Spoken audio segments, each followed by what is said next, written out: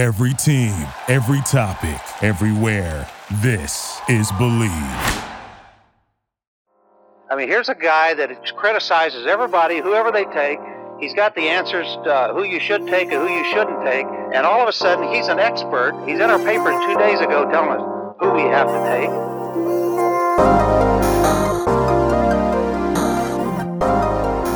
Welcome back to the First Team. I am Joe DeLeone, joined by former NFL and college QB Matt Sims, also founder of the Sims Complete QB. And today, we're going to be talking about newcomers in college football. We're getting really close to the start of the college football season, and we're going to be covering some of the freshmen, true freshmen, redshirt freshmen that could be making an impact on the college football scene in 2023. We've got a lot of quarterbacks that we're going to get to today, Matt. I want to ask you this first before we do get to the three quarterbacks that we're going to talk about today.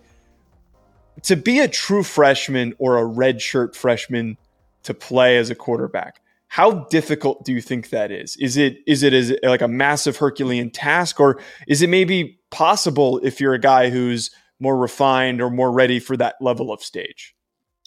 I think the biggest transition in all of sports for quarterbacks is actually the 8th grade level to the high school level, just because you do have some guys out there that are really grown men, and you still have a lot of guys, in their 8th grade that are still in their adolescent years, right? They're not really fully developed yet athletically and physically and mentally. So I think that is probably the biggest jump. The second biggest, though, is absolutely high school to Division I, Power 5, playing football and playing the position of quarterback. The demands for it mentally, physically are just so intense. It's never ending. It's nonstop. It is just like a marathon to the end of the season, and it is an unbelievable task to take that on, and a fun one to at it. But nonetheless, when you are 18 or 19 years old, still a very difficult thing to kind of take on the weight of a program on your shoulders and on your back to carry a team to success. And when it's done well, man, is it impressive.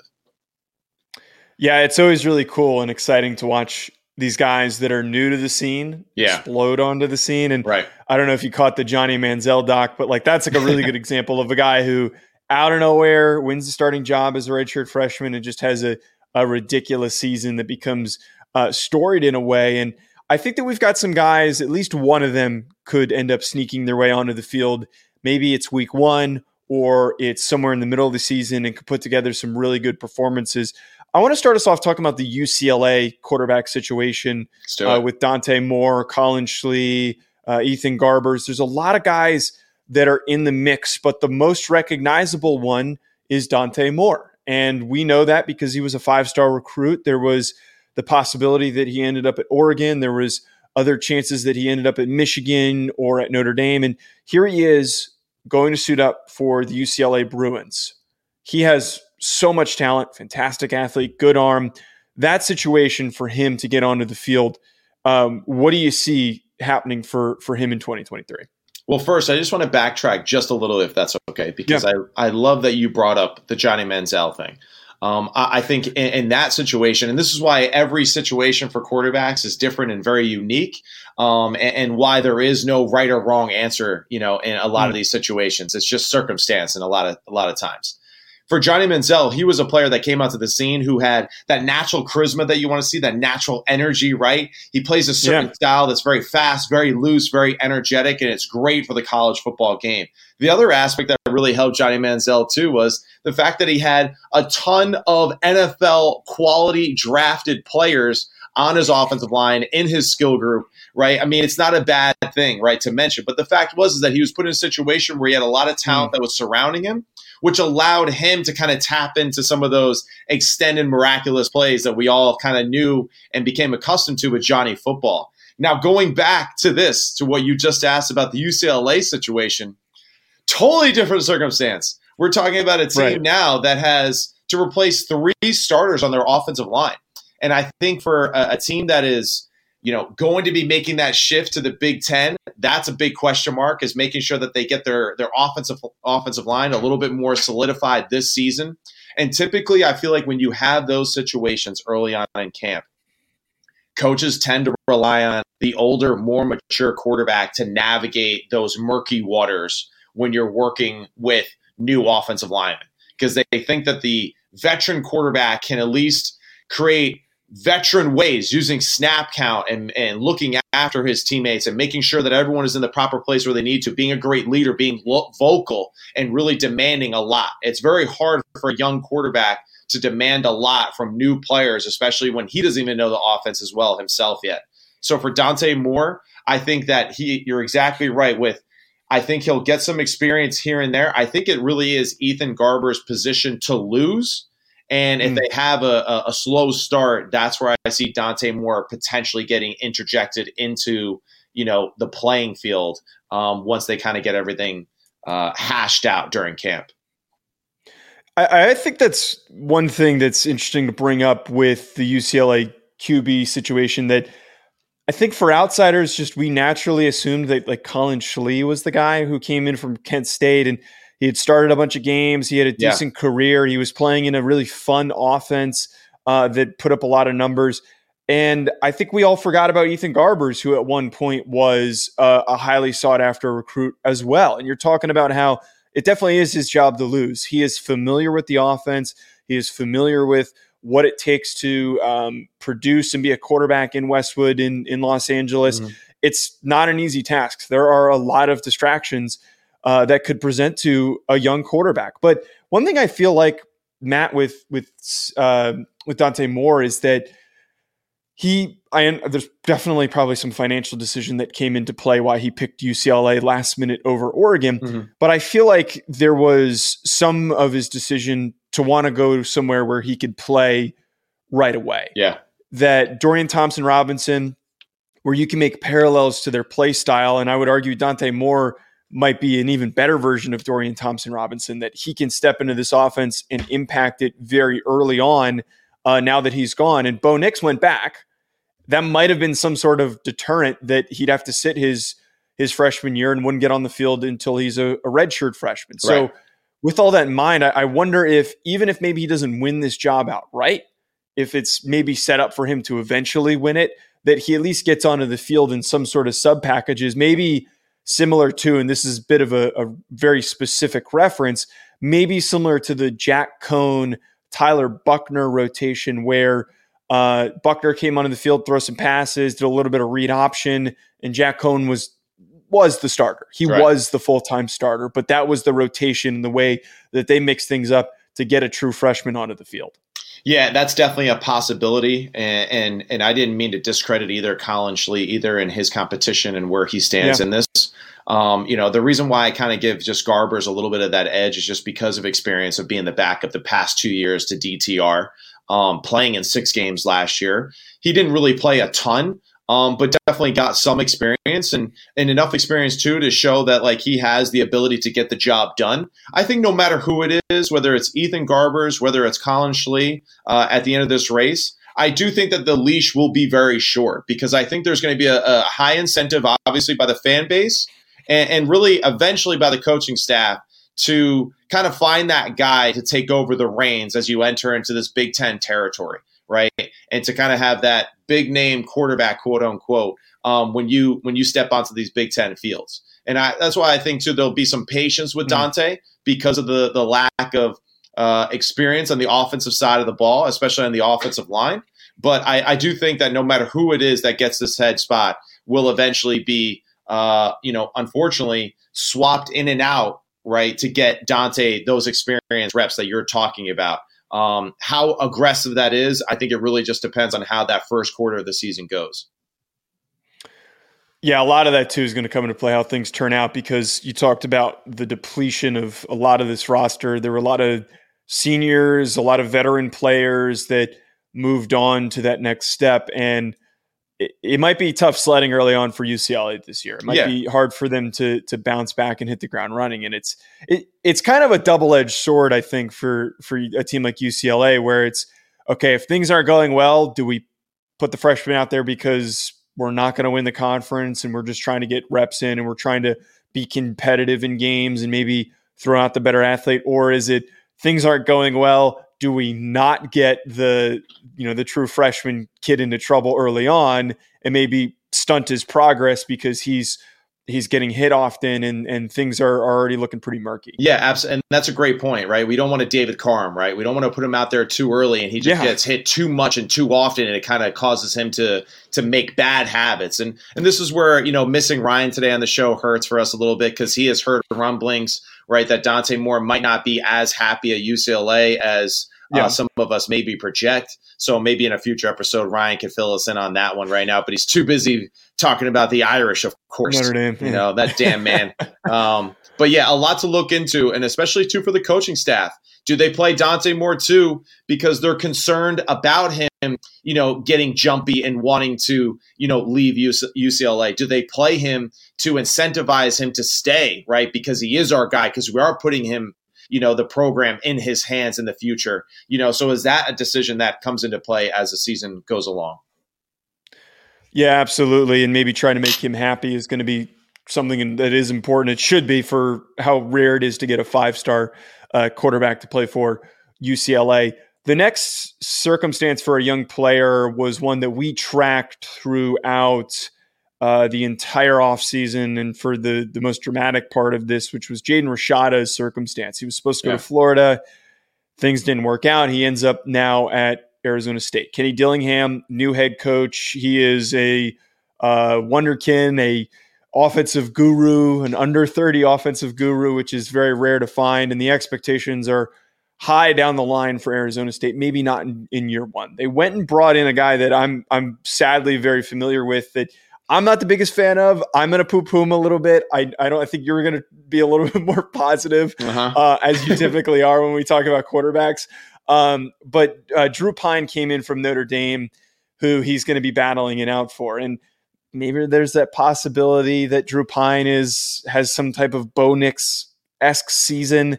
I feel like the more likely thing here is that Jaden Rashada is just such a talented kid that even though Pine might be a little more steady, Rashada is going to provide a lot of juice, and there's not going to be much of you'd have to make a lot of excuses to keep him off the field in my eyes. Yeah, and this is where, I almost feel like this situation is very similar, if not going to be the exact same way as UCLA is going to play theirs out too.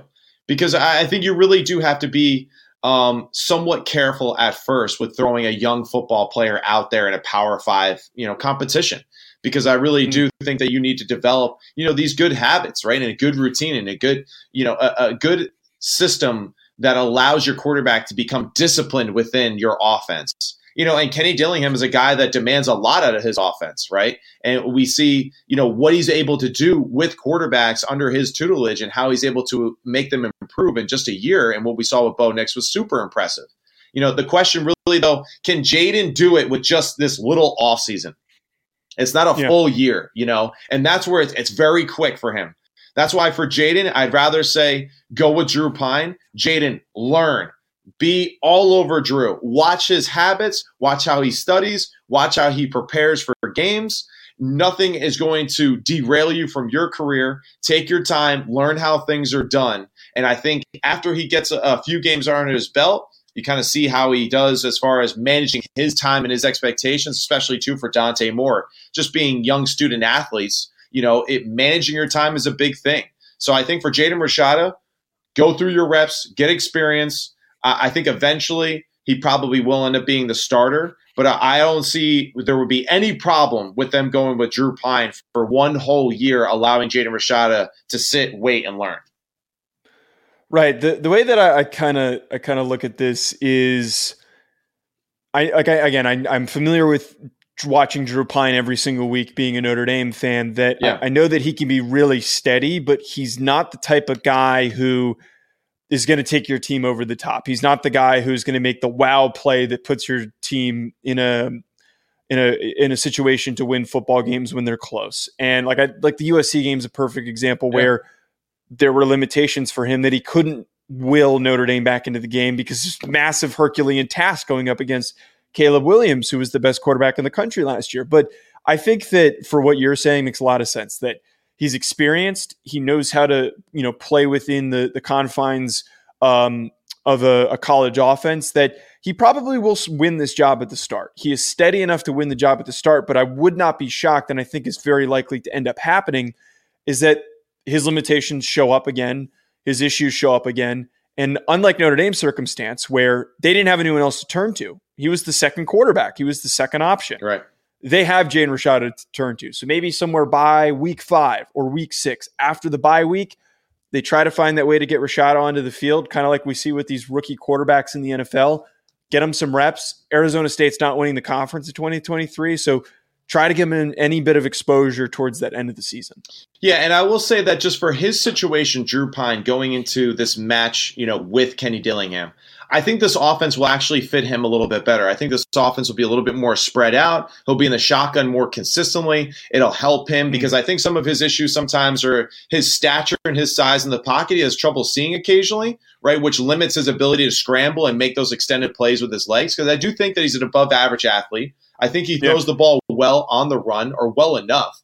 But I think with this style of offense being that spread out, that wide open, will allow him to be a better decision maker throughout the year. And really just the style of the conference, too, I think will allow him to play a little bit of a freer way of managing the game than what we saw with Notre Dame, it seemed very, very tight and confined.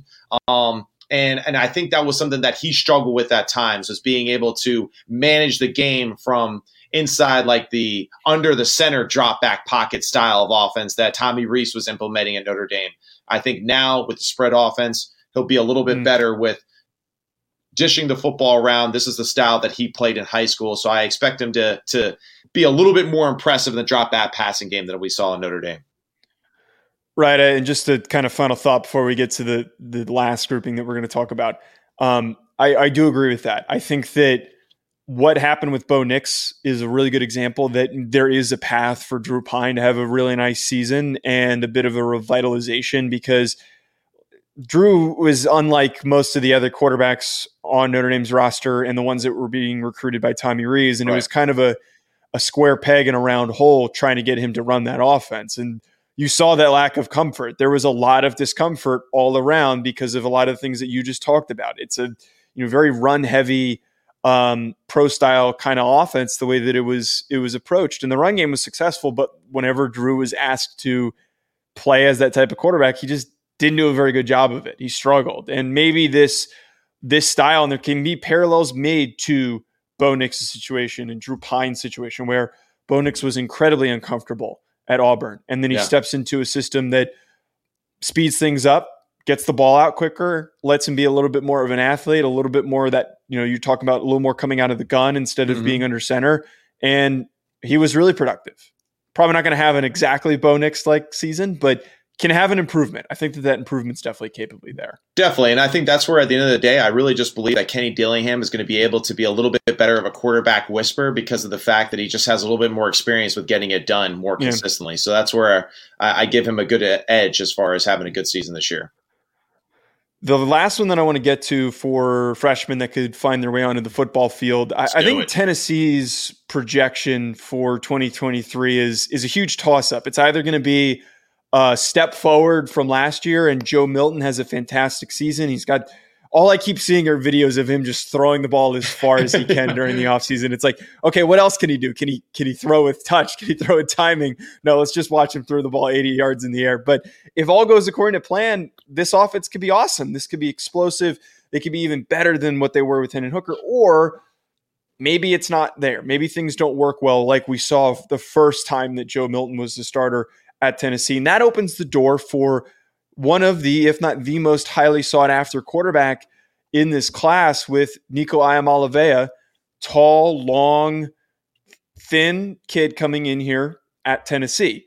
But he's got all the traits. He might need to add a little bit of weight, but he has every trait that you need to throw the ball all over the yard. Do you think that there maybe is a path that he gets onto the field? Yeah, so this is one that we discussed pre-show, right, between our text exchange, right, how we had to kind of mention it because he is QB2 right now and the roster, and he is one play away from being the guy. We all believe that Joe Milton has the ability to be a first pick of the draft type of talent, right, with his skill set, with his body type, with his ability to throw the football seemingly all over the stadium, and I mean quite literally all over it, right, because of just how talented of an arm he has. I mean, and the biggest question really, the guy only has about 600 reps of college football under his belt compared to a Bo Nix who has 3,000 reps of being a college football football player. So his lack of experience will really be the biggest question mark. Is he able to kind of, move beyond some of those learning curve issues that he had previously, right? And it had a good spring, hopefully he's having a good camp here early on so far, to where he can hit the ground running in this offense. The offense is built for a guy like him and his skill set, so he can absolutely take off and just be super dynamic throwing the ball down the field. Big question marks will be just managing, obviously, the protection. Hendon was awesome at being able to make the right decisions depending on what protection was given him, right? So he did a great job managing that. That'll be a big question mark for Joe. The other question, too, is Hendon did a really good job of making plays on the ground with his feet and on the move outside the pocket. We haven't seen a ton of that from Joe Milton yet, right? But that is definitely something that this Tennessee offense really took advantage of a year ago with Hendon at the helm. Can Joe interject some of those plays going forward? So really the first six games of the year are really the most important for Joe. They start out with Virginia, then Austin Peay. They come back and they play Florida. Then it's UTSA. And then they have a 3-game slate in the SEC where it's South Carolina, Texas A&M, and Alabama. It's a pretty favorable start to the year. That's a pretty good setup. Absolutely is. It really, the biggest thing really be how does he perform against, the South Carolina, Texas A&M, Bama 3-game in a row stretch. If there is a game where he balls out, but then he really, really struggles in 2 of them, that's where I could kind of maybe see people getting a little uneasy in Tennessee. But I don't project that to happen. I expect Nico to be a great, solid backup for him all year, and I expect Joe Milton to have a really good season. Maybe not a Hendon Hooker-like season, but a solid season nonetheless. See, I'm going to put this out into the ether. I'm a little more pessimistic on Joe Milton for whatever reason, but I actually kind of think this situation is going to be similar to what happened at Clemson last year with DJU, where he started the whole season, a lot of ups and downs.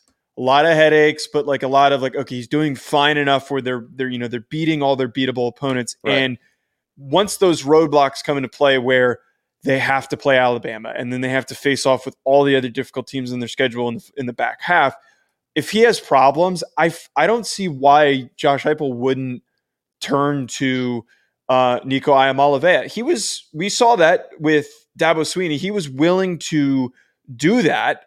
Even when they were in the hunt for an ACC championship, right? He was able to do that and willing to do that in the ACC championship game where he had the diversion of let's put out DJU to start and then boom, here's Cade Klubnik. Good luck trying to stop that. I'm not saying it's going to happen exactly like that, but I don't know why. This just gives me that same sense because Nico has been described as this uber talented player, one that might be ready to contribute early that I don't think he starts week 1. Not putting that out there, but I could see a path for him to start the final game of the season and then maybe the bowl game. Yeah, well, I mean, the only reason why he's going to start the last game of the year in the bowl game is because Joe Milton balled out and he's getting ready to get drafted in the first round, right? So, because I feel like that 6-game mark, right, about mid-season for them will kind of be they either know what they have in Joe or they've lost all faith and that's where they're going to jump ship and move on, So that's where I feel like those first 3 games will be very telling because you want Joe to go out there and you want him to ball out and dominate versus, less talented teams and opponents, right? Florida will be the first big test. Can he go down there, right? Play really well against Florida, a team that, Tennessee really is a better football team than Florida. They have more of the pieces together. It seems like their organization is a little bit more on top of their things right now, but then it'll be that 3-game stretch, right? Where it's Texas A&M, South Carolina, and Alabama. That'll allow Josh Heupel enough experience to say, all right, Joe is now hitting everything in stride and now we're ready to take over, or okay, now we need to take a step back. Joe isn't living up to the hype. We'll make that switch. Well, that's an awesome note to wrap us up on. Next show, we're going to talk about some non-quarterbacks and their expectations as newcomers. There are a lot of exciting players. We'll be back next week with more at Joe DeLeone at Sims Complete QB. Hit that subscribe button. We'll be back. Toodles. Thank you for listening to Believe. You can show support to your host by subscribing to the show and giving us a 5-star rating on your preferred platform. Check us out at Believe.com and search for BLEAV on YouTube.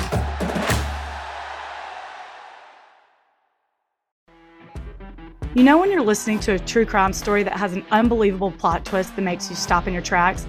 That's what our podcast, People Are the Worst, brings you with each episode. I'm Rachel. And I'm Rebecca. We're identical twins who love true crime cases that make you say, didn't see that coming, and we hate the people responsible for them. Listen to People Are the Worst now on Apple, Spotify, or wherever you get your podcasts.